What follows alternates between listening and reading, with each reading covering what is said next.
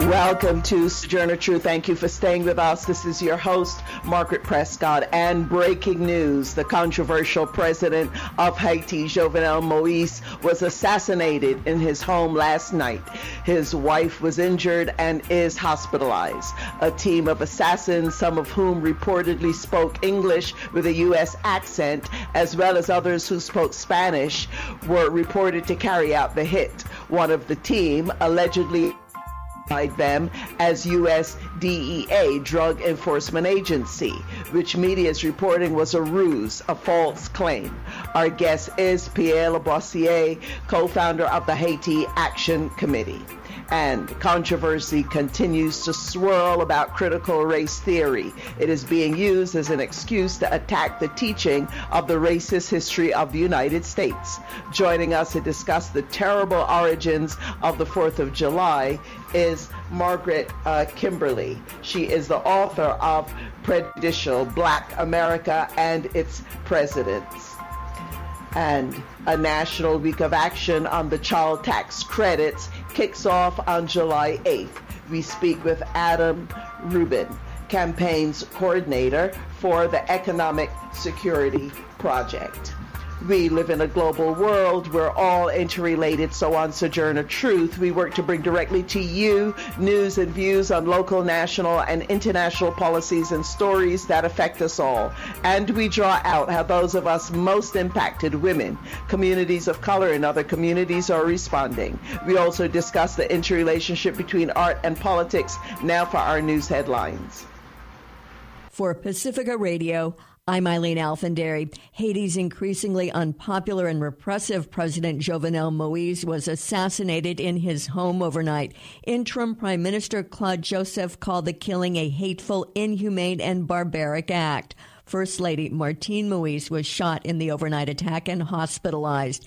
It's not clear who the assailants were. Some reports say they spoke Spanish. Kim Ives is an editor of the publication Haiti Liberté. He told Democracy Now! Reports from Haiti indicate the assassination was well organized. My sources in Haiti this morning tell me that the assailants, the killers, arrived in 9 brand new Nissan Patrol pickups. They had complete understanding of the household of Jovenel Moïse, so apparently they had some inside information. They knew what they were doing. They pretended to be the DEA. So clearly this was a fairly sophisticated operation. Haitian President Moïse had ruled by decree for more than 2 years after the country failed to hold elections, and the opposition demanded he step down in recent months.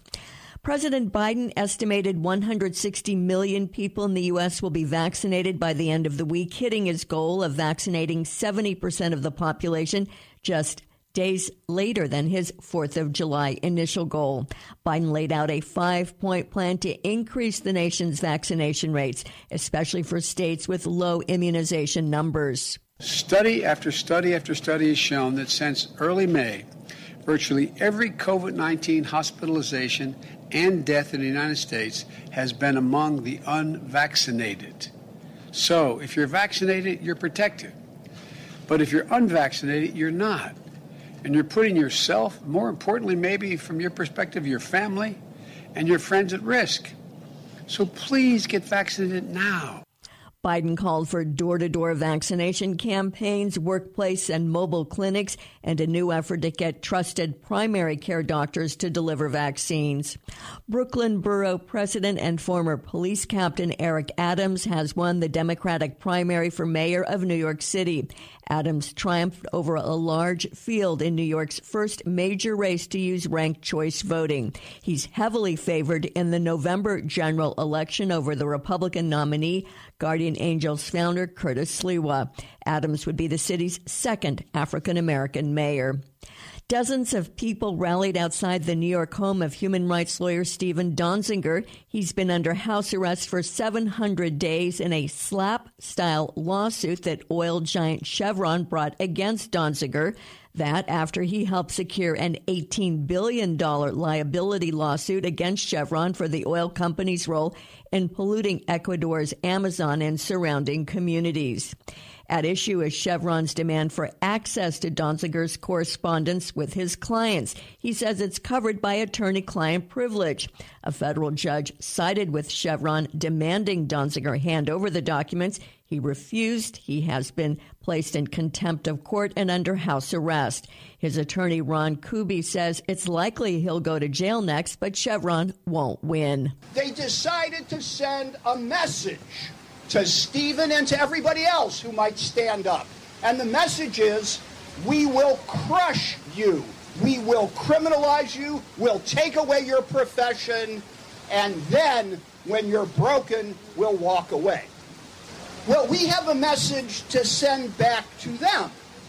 And I'll frame it in the most careful legal language that I can speak. You. The only question is just how much of this planet are you going to destroy before we destroy you?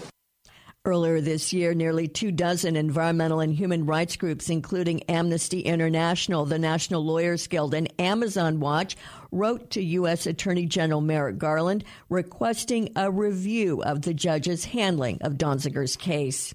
Britain's High Court has granted the Biden administration permission to appeal a decision that WikiLeaks founder Julian Assange cannot be extradited to the U.S. to face espionage charges.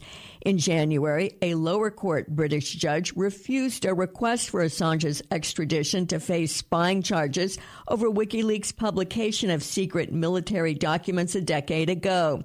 The documents and video included evidence of possible U.S. war crimes. The judge ruled Assange was likely to kill himself if held under harsh U.S. prison conditions. Assange remains in a London prison pending the U.S. appeal. I'm Eileen Alfandary for Pacifica Radio. And this is Margaret Prescott, host of Sojourner Truth.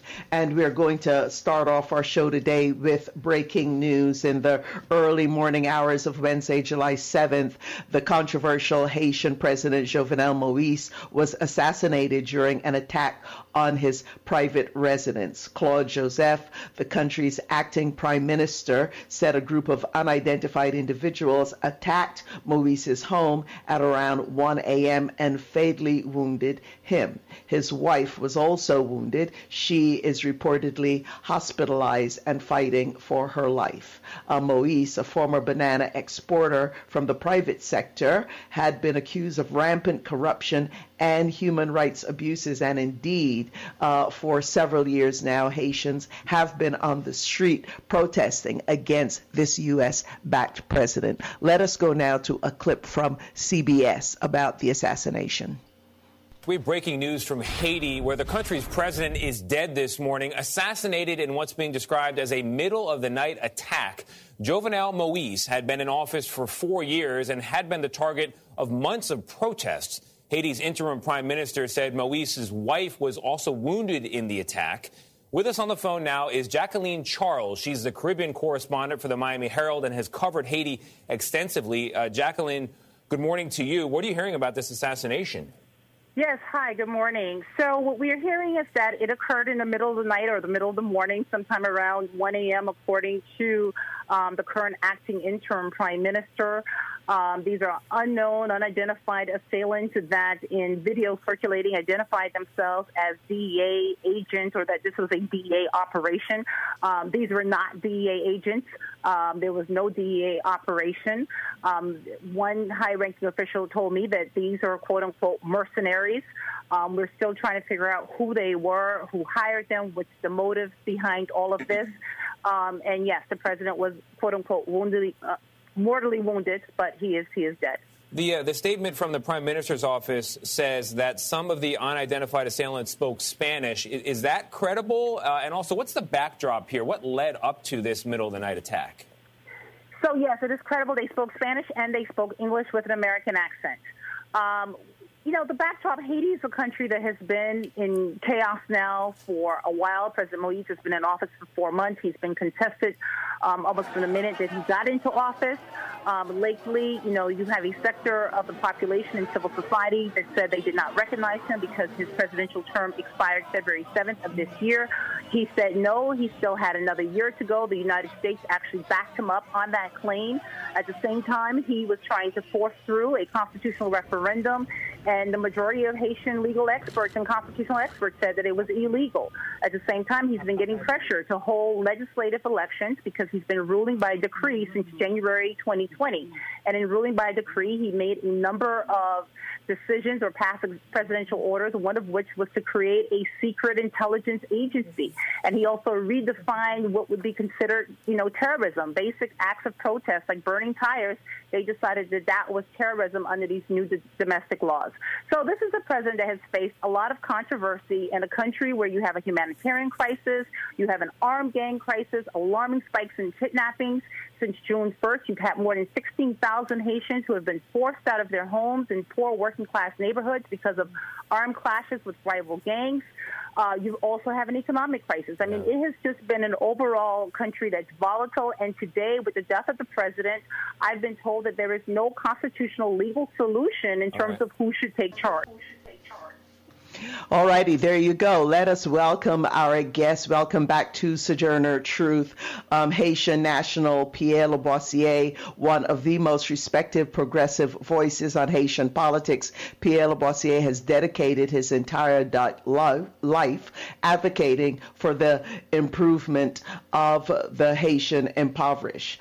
Through the Haiti Action Committee, an organization that he co-founded, Pierre Labossiere has tirelessly championed grassroots efforts to improve education, bring about social justice, and develop a stable democracy for the people of his home country. In the 5 years since the devastating 2010 earthquake that killed hundreds of thousands of Haitians and caused immeasurable amounts of destruction to the island nation, Pierre Labossiere has focused on funding repair and rehousing efforts and turning global consciousness towards the serious issues that Haitian people face. Pierre Labossiere, welcome back. Thank you very much, Margaret.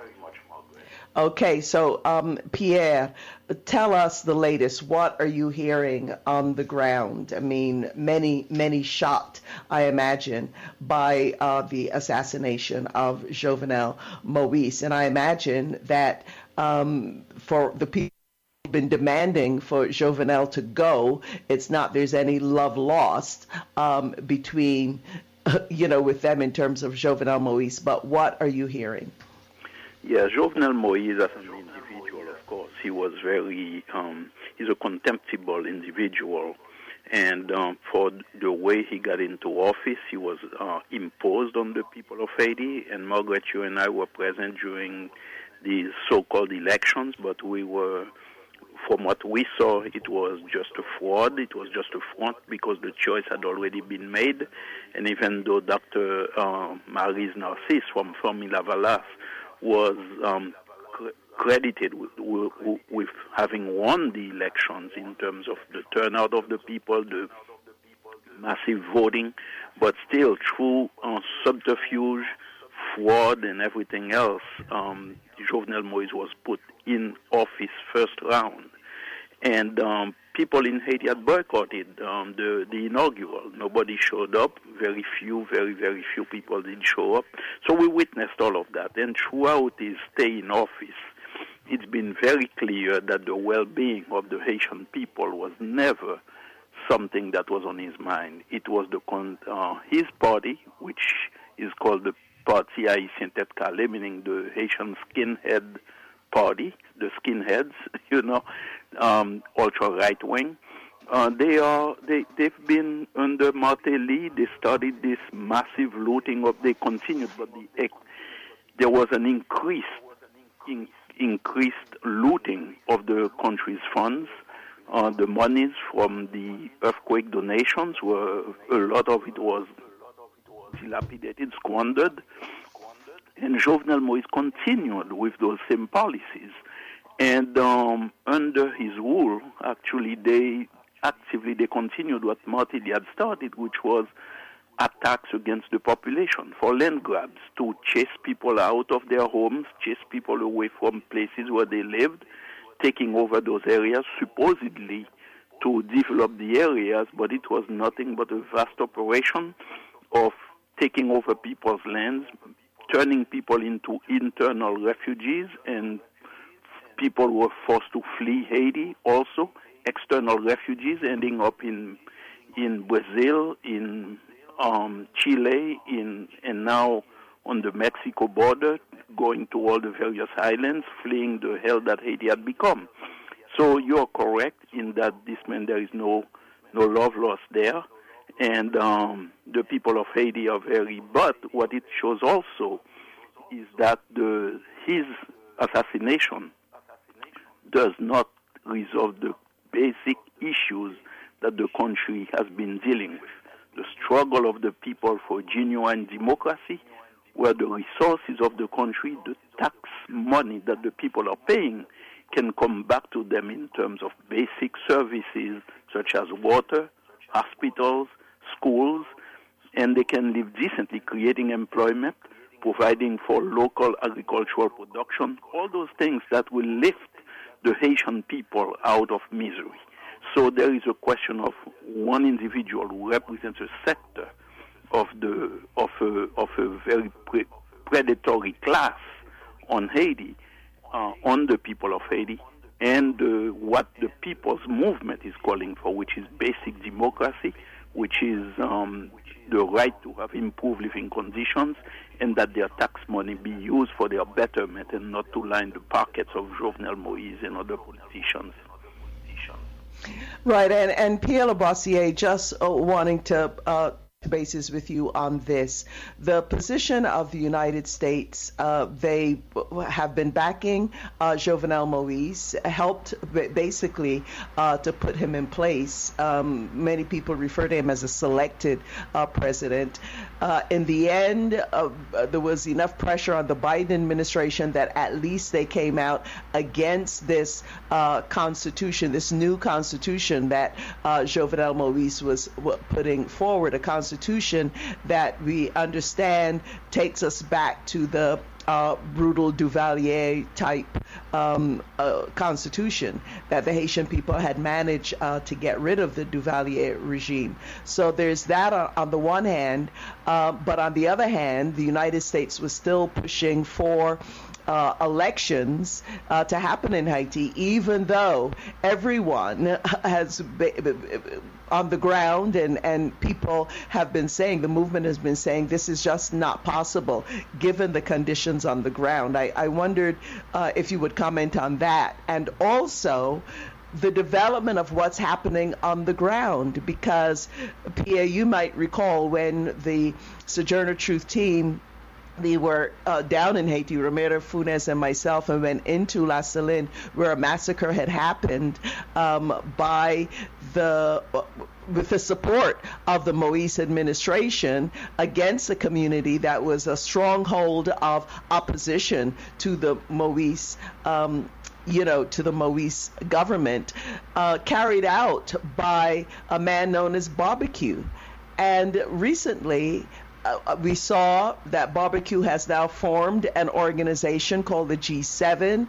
They seem to be getting support still from the government. But also, I'm sorry, I'm going to have to name a name here. You have a journalist like Kim Ives, who's frequently on Democracy Now!, running around claiming that this very Barbecue, this killer, is some kind of revolutionary leader. So there's a lot happening right now at this particular moment, and who knows what forces came together to carry out this assassination. Pierre Labossiere.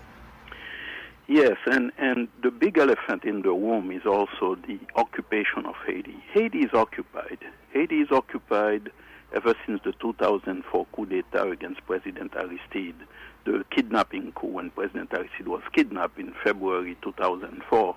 Since then, Haiti has been occupied by the ostensibly by the U.S., France, Canada leading the pack with Brazil, and but they are carrying this ongoing occupation under the flag of the United Nations. So the present United Nations mission in Haiti is BINUH, B-I-N-U-H. And supposedly they are there to promote justice, to promote democracy, to protect the Haitian people. But what we have seen, starting with the first UN occupation called MINUSTAH, the first acronym MINUSTAH in 2004, it's been a systematic attack on the population, on the poor people living in the various poor neighborhoods, poor communities. Why? Because those people were demanding that their vote, they had voted for President Aristide, that their vote be respected, that their tax money provide services for them that they are entitled to under the Constitution of Haiti. So this is the actual backdrop of everything that's going on. It's been 18 years of occupation, yet the conditions of the country have never been worse than they are right now. And this is so shameful, what's going on. And there has been tons of money. We are talking, some people are claiming $18 billion just vanished. Nobody knows. Not one hospital built for the people. Whereas when President Aristide was in office, with $1.2 billion, several clinics were built, hospitals, schools, providing subsidies for children, hot meal programs, everything else, on that $1.2 billion when he was in office. So the Haitian people are very clear, and they've been demonstrating in the streets against the occupation, against the handpicked, the imposed presidents like Martelly, Jovenel Moïse, who've been imposed on them to carry out this ongoing repression, and also bringing it back. Jovenel Moïse is the continuation, you might say, and same as Martelly, it's the rebirth of the Duvalier dictatorship, because François Papadoc Duvalier was put in power in 1957 the same way by the U.S. through fraudulent elections that were stolen, according to recent documents that have been made public, and Duvalier was imposed. And there was a reign of terror, first by the Haitian military. Later on, he created the Tonton Macoutes, who are like a death squad nationally. And this is exactly who the Jovenel Moïse and Martelly governments are modeling themselves after. For example, it's no accident that Jovenel Moïse had gone to the Dominican Republic in the first few days of his election, following his election, I should say, and met with dictator Henry Namfi, who was living there. Now, Namfi is a known killer who had participated in those massacres in the early days of Papadoc Duvalier, and also had conducted a massacre against the people of La Saline, people in the neighborhood of Cité Soleil. When President Aristide and Father Aristide was saying mass, they burned down the church and committed other atrocities. So he went to see him, and whatever they discussed pretty much is what Jovenel Moïse came back to Haiti and established a reign of terror against the population. And many people, and you mentioned La Saline, you're being there, you videotape everything that has gone on. And what they are calling gangs today, and many reporters try to distance them from the Haitian government. It's a clever way that when I say they, I mean the Haitian government and the UN occupation. What they have done is actually empowered, brought money and guns to get criminals, to get criminals out of the prisons, to make a situation that's so economically oppressive that many young people are being forced into this gang life, and they are turning them loose on the population, which is exactly what the Tonton Macoutes had done, and putting a campaign of terror out there. So this guy that you mentioned, Jimmy Cherizier Barbecue, is one such killer in the style of the worst Tonton Macoutes during the Papadoc and Baby Doc years. And that's what he's been doing. So for a reporter like Kim Ives to call this man a revolutionary, and there's been a whole campaign to try to create this kind of confusion against the people of Haiti and to present that to the world. But the people of Haiti know better because they are the victims of Jimmy Cherizier barbecue and others. It's the G9 group of gangs that was federated, and it was federated by the government of Jovenel Moïse, which issued them their 501c3, so to speak, status in Haiti. And also, they were praised by the Secretary General of the UN, Antonio Guterres, I believe around October, saying that in the areas where they exercise control. Now imagine, these are gangs, okay, who are killing people in broad daylight, carrying on kidnappings and all kinds of atrocities, burning people's homes, creating the conditions where right now, as Jacqueline Charles mentioned, you have over 16,000, other people are saying a lot more, refugees in Haiti because they've been burned out of their homes. They have killed people, they have burned people alive. And this is the situation where the Secretary General of the UN, Antonio Guterres, called them, praised that in the areas that they control. Can you imagine that the rate of homicide has gone down? While these people are killing babies as young as 18 months old.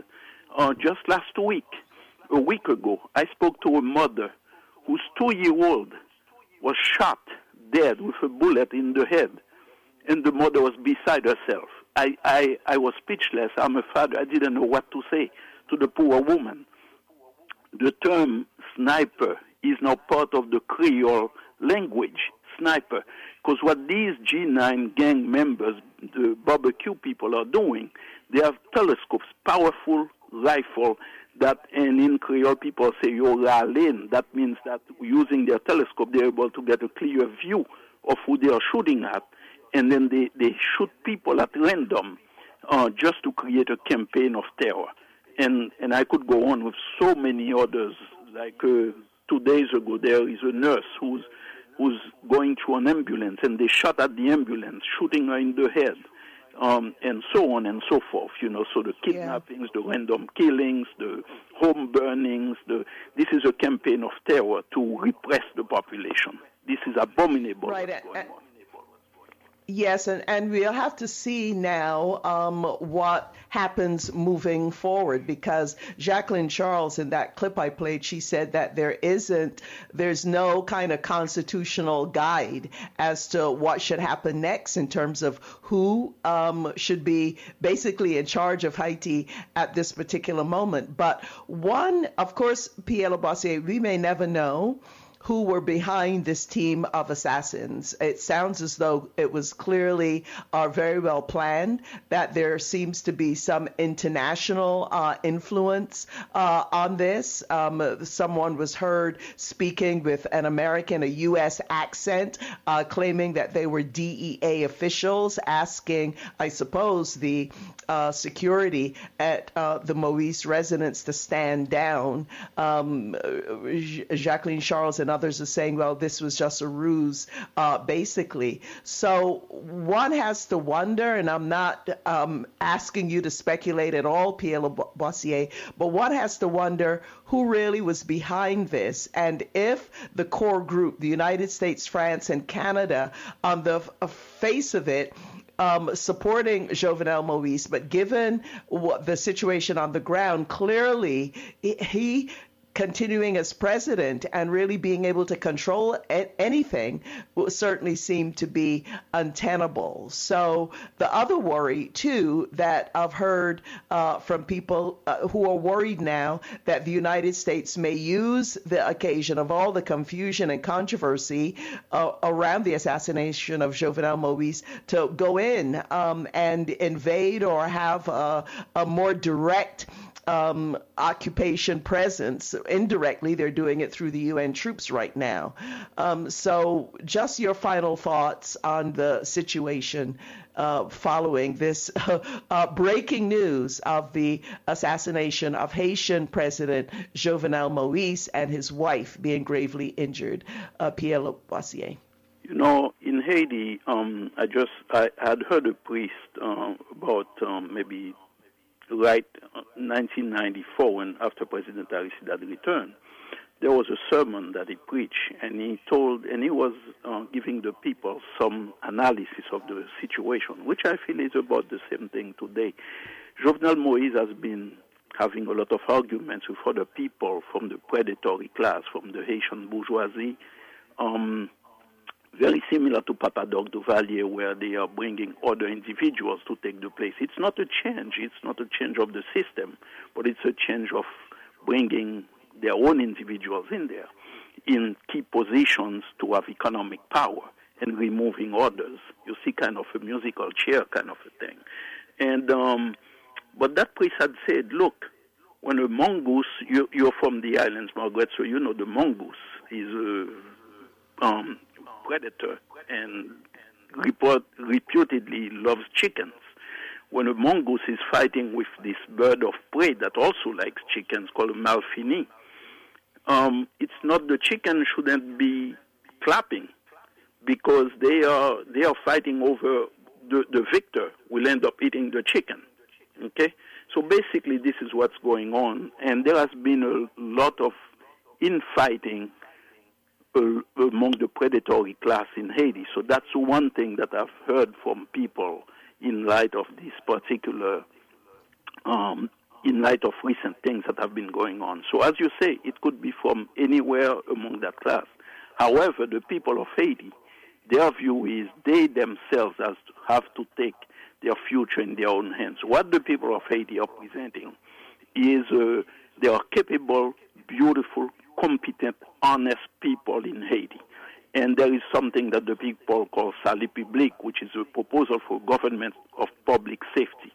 Jovenel Moïse, the PHTK party, with the help of the UN and the US, have completely destroyed the democratic structures in Haiti. Various institutions have been completely gutted. So people are saying we need a period of transition to have a government, a people's government for the public safety. Salut Public, which will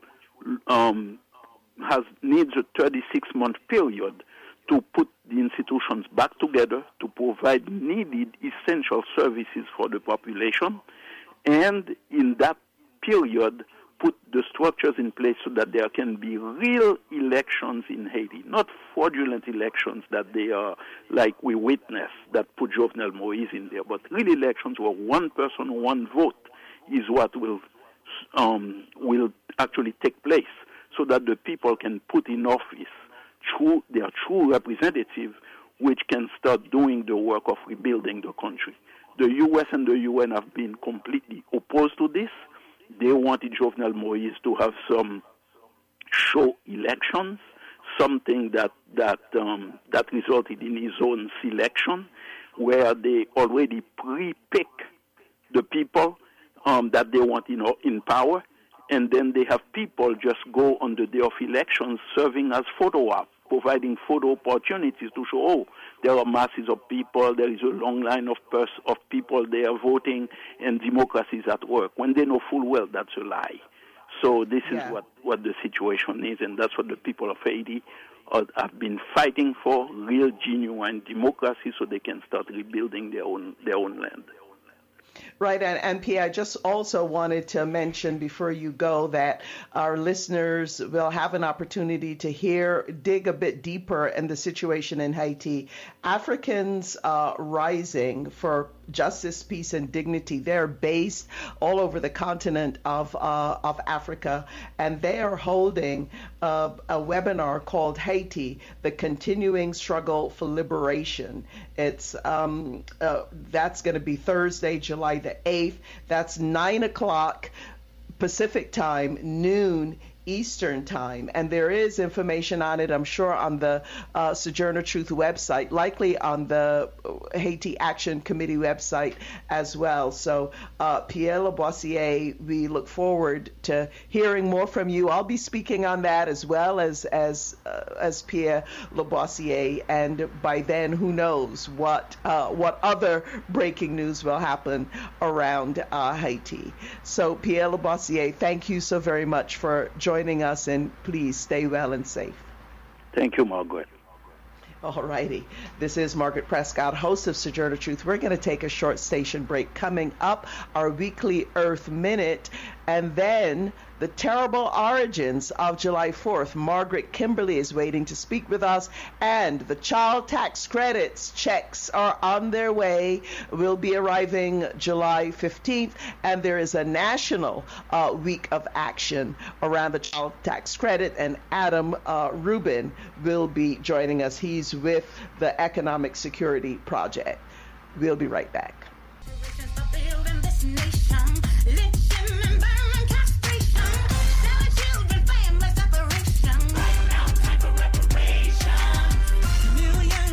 Ships landed, whipped, chained, and branded.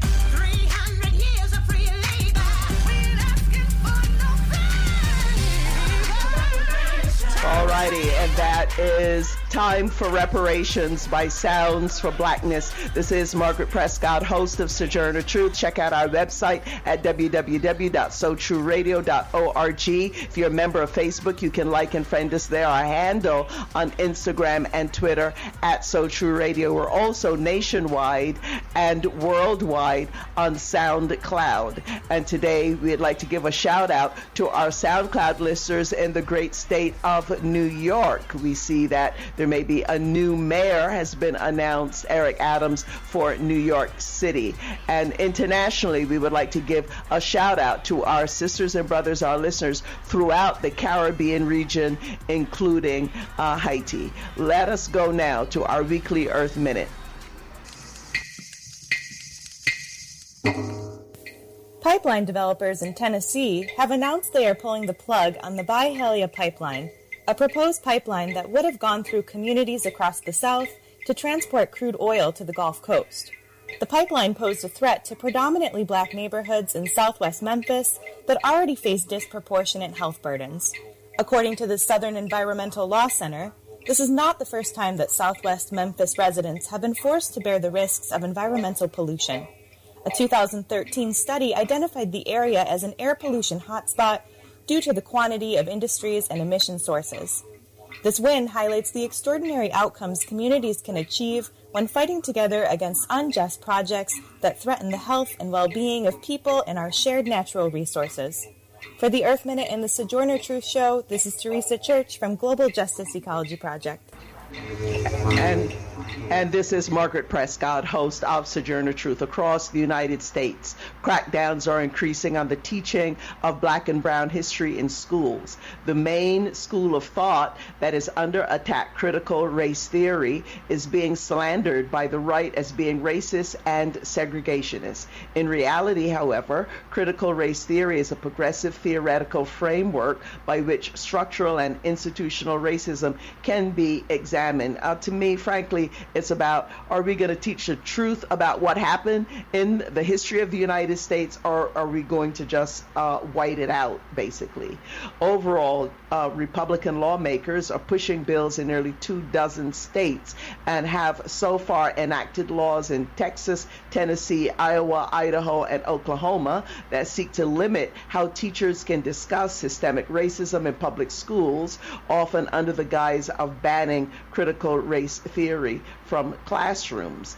And in May, Arizona lawmakers voted to ban certain types of anti-racism training, including critical race theory for government workers. Meanwhile, the Senate rejected a bill to require teachers to present all perspectives of controversial race issues as best they can. And efforts to recall school board members are surging around the U.S. and especially in California, amid GOP efforts to squash any teaching in schools about institutional racism. Meanwhile, every year on the 4th of July, millions of people across the U.S. celebrate what's popularly known as Independence Day. But on July 5th, 1852, the historic abolitionist Frederick Douglass gave a keynote address at an Independence Day celebration and asked, what to a slave is the 4th of July? Let us start off this segment with a clip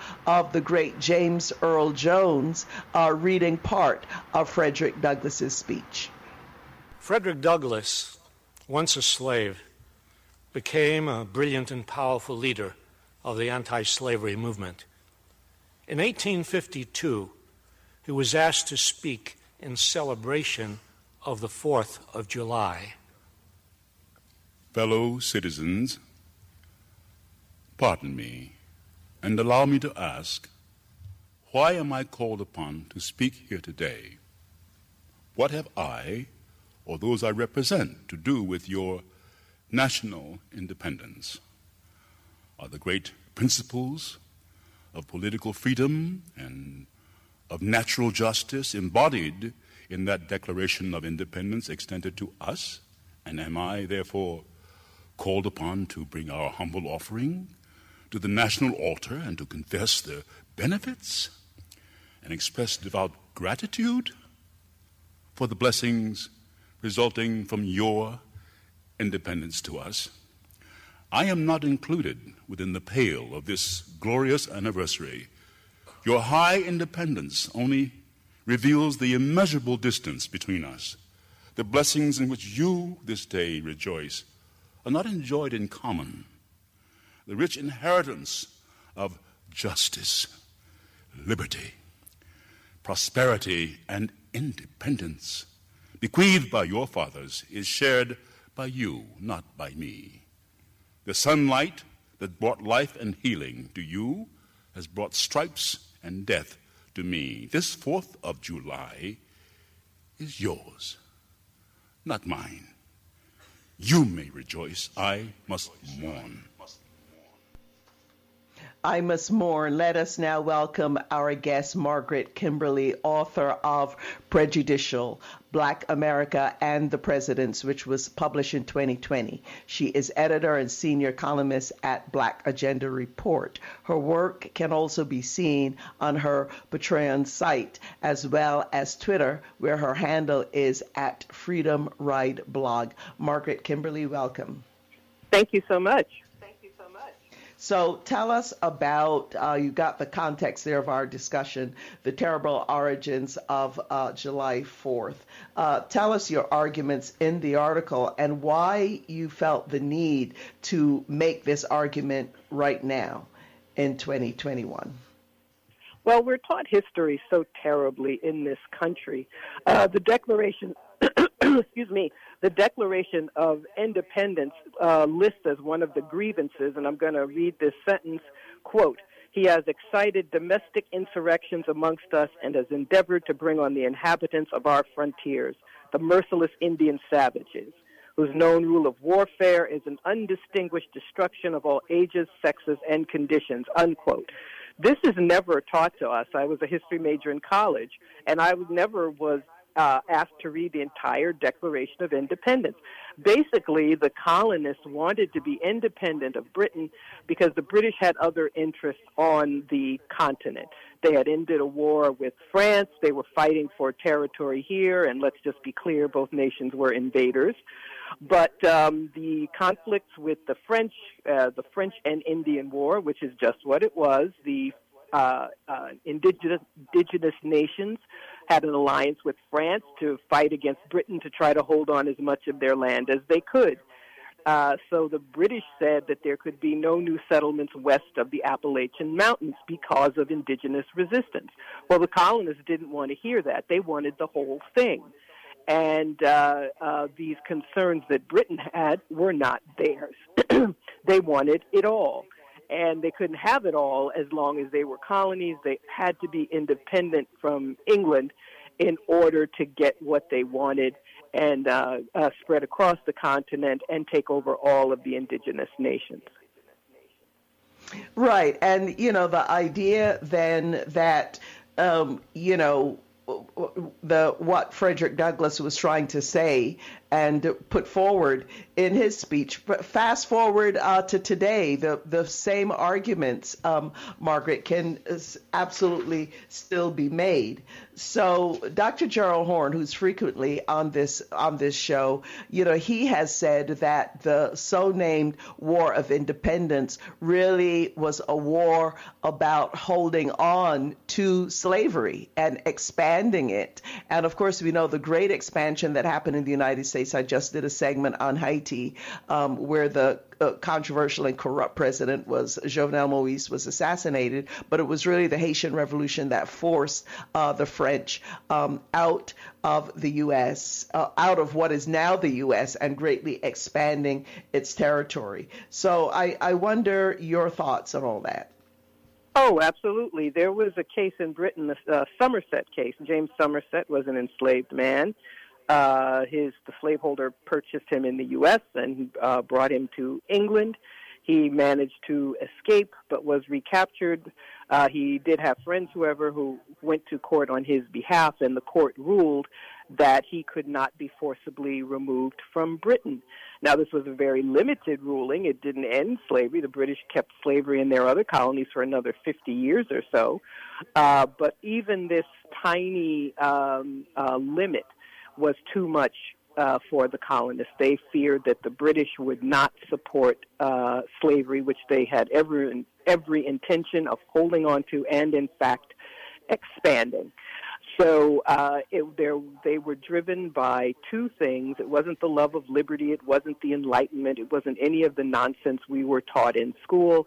They wanted to make sure they could take the whole continent, that they could take it from the indigenous people, and that they could spread out their settlements and their plantation economy and continue to enslave African people without any interference. That was the motivation for the Declaration of Independence.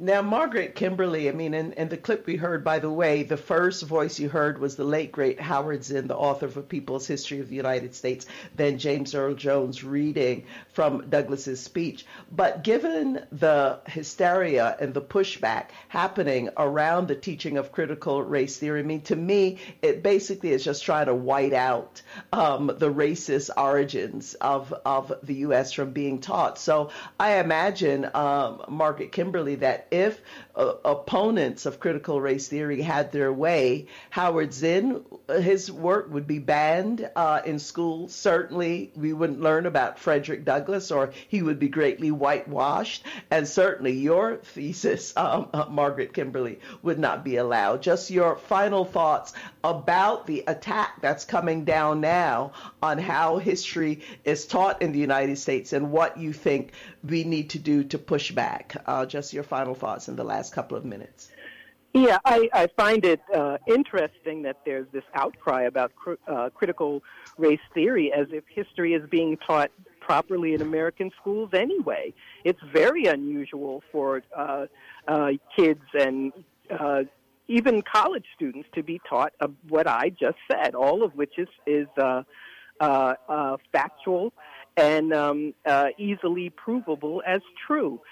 So this is a pushback against a lot of things. It is something the right wing is using to gin up support for themselves otherwise, and you can't go wrong in this country by promoting anti-black policies. But I think we should also just be clear that we have never been taught history the way it should have been taught. We're still not being taught that. So we should not allow this manufactured hysteria to throw us off course. Right. And again, for people who want to follow you, you imagine on Twitter they could go to @FreedomRideBlog. Is that right, Margaret Kimberly? That is correct. And follow your work. Yes. And read blackagendareport.com every week. Right. And of course, your book, Prejudicial, Black America and the Presidents. Margaret Kimberly, thank you so very much for joining us. Thank you. Thank you. All righty, we're going to wrap our show up now on the child tax credit. The IRS and the Treasury Department have launched a new site for the monthly child tax credits in a bid to ensure that low-income families can get these payments. The first checks are expected to go out to more than 36 million eligible families next month. Beginning on July 15th, families with children under the age of 6 are set to receive payments of $300 a month through the end of the year for each child. Meanwhile, those with children ages 6 to 17 will receive payments of $250 a month until the end of the year. And the 2021 child tax credit was also expanded to include low-income families who were otherwise earning too little to pay taxes. Now, here to fill us in on all of this and to let us know about a week of action around the child tax credits under the theme Keep Families Afloat, I'd like to welcome Adam Rubin, who is the campaign's director for the Economic Security Project. Adam has 2 decades of experience at the leading edge of online campaigning and fundraising, grassroots organizing, communications, and political campaigns. He was the architect behind Move On's successful campaigns to take over the House, Senate, and White House, creating a tech-enabled model of scalable field organizing that was spread throughout the progressive movement. He spent more than 4 years growing the Fight for 15, melding traditional communications with digital strategy, and has consulted with organizations including Narrow Pro-Choice America, Working Families Party, Voter Participation Center, Run Warren Run, and Global Zero. So Adam Rubin, very happy that you're able to join us. Welcome. Thanks so much for inviting me on today. Okay, so Adam, first off, tell us about this week of action. What is going to be happening in several states across the nation? Yeah, as you said, the monthly child tax credit checks will arrive for most families with children on July 15th.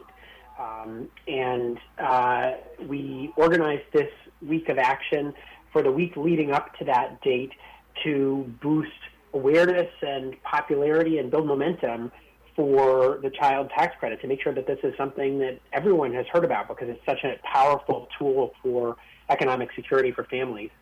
So during the week of action, we'll have a bunch of elected officials participating in local events. Marty Walsh, the Secretary of Labor, half a dozen senators, including Elizabeth Warren and Sherrod Brown, about a dozen U.S. representatives, mayors, and local elected officials, joining community organizations, groups like the Economic Security Project, Community Change, Children's Defense Fund, Color of Change, People's Action, leaders like Representative Barber, Reverend Barber, and celebrities and influencers like J-Lo and Misha Collins from Supernatural. So we'll have events in about 20 states, mostly over the next couple of days to kick off the week of action, including in California, New York, Georgia, Oregon, parents speaking, teachers, pastors, pediatricians, as well as local community organizing groups. There will be a steady drumbeat of activity online over the course of the week, and then it culminates on July 15th, the day that the checks arrive, with a Families Matter celebration, a virtual online celebration with many of the folks who I just mentioned, and that's Thursday, July 15th, so next week, 2 p.m. Eastern or 11 a.m. Pacific time, and that'll be on Economic Security Project's Facebook page. So it's an exciting splash to draw attention to the child tax credit. Right. So, Adam Rubin, for people who are listening to this show across the country and they want to find out if events or where events are and when are happening in their state, what should they do? How can they get the information? They can go to keepfamiliesafloat.org, keepfamiliesafloat.org, because the child tax credit helps keep families afloat. It's a way for low-income families who are struggling with basic needs like food and rent and bills to find economic security, and also middle-class families that need help with child care or college saving. This helps most families with children to help all families succeed, and that helps boost small businesses. It helps boost the whole community. Right, and for our listeners in Southern California, on Saturday, July the 10th at 10:15, there's going to be food and fun happening at Hollenbeck Park. That's at 415 South St. Louis Street. That information we'll have up on the Sojourner Truth website. And Congressman Jimmy Gomez of District California 34 will be there. We understand some other elected officials may be there there as well, demanding a permanent child tax credit. And there are going to be some food, some pastries, etc., from Homeboy Industries, I understand, street vendors, a live DJ, games and activities for children, rally speeches live interpreted in English and Spanish. So Adam, that just gives a small sense of what's going to be happening in Southern California. A number of organizations, Ground Game LA, Unión de Vecinos, Global Women's Strike, Alexandria House, lots of other community-based organizations involved in this effort. But Adam, tell us this. President Biden is on the road right now trying to gin up support for his reconstruction legislation. We know that the child tax credit was part of the American Rescue Plan, but in his infrastructure bill, he has a proposal to extend it beyond just this year. Of course, there are many of us that are pushing and pressing for it to be made permanent. So tell us about that. Tell us why Economic Security Project, you're involved in this campaign around the child tax credits, and your thoughts about the importance of making it permanent. Adam Rubin. Yeah, I think you got it exactly right. This is a revolutionary policy advance. The child tax credit has been around for a long time, but has just been expanded, so it's more generous, and it's been broadened to include the very lowest income families. Before this expansion that President Biden and the Democrats led, about half of Black and Latinx children were locked out of the child tax credit and are now included. So this is really transformative, but it's temporary. These monthly checks will start on July 15th for most families, but they'll end at the end of December unless we do something to extend them. So President Biden, Democrats on the Hill are united in calling for this to be extended.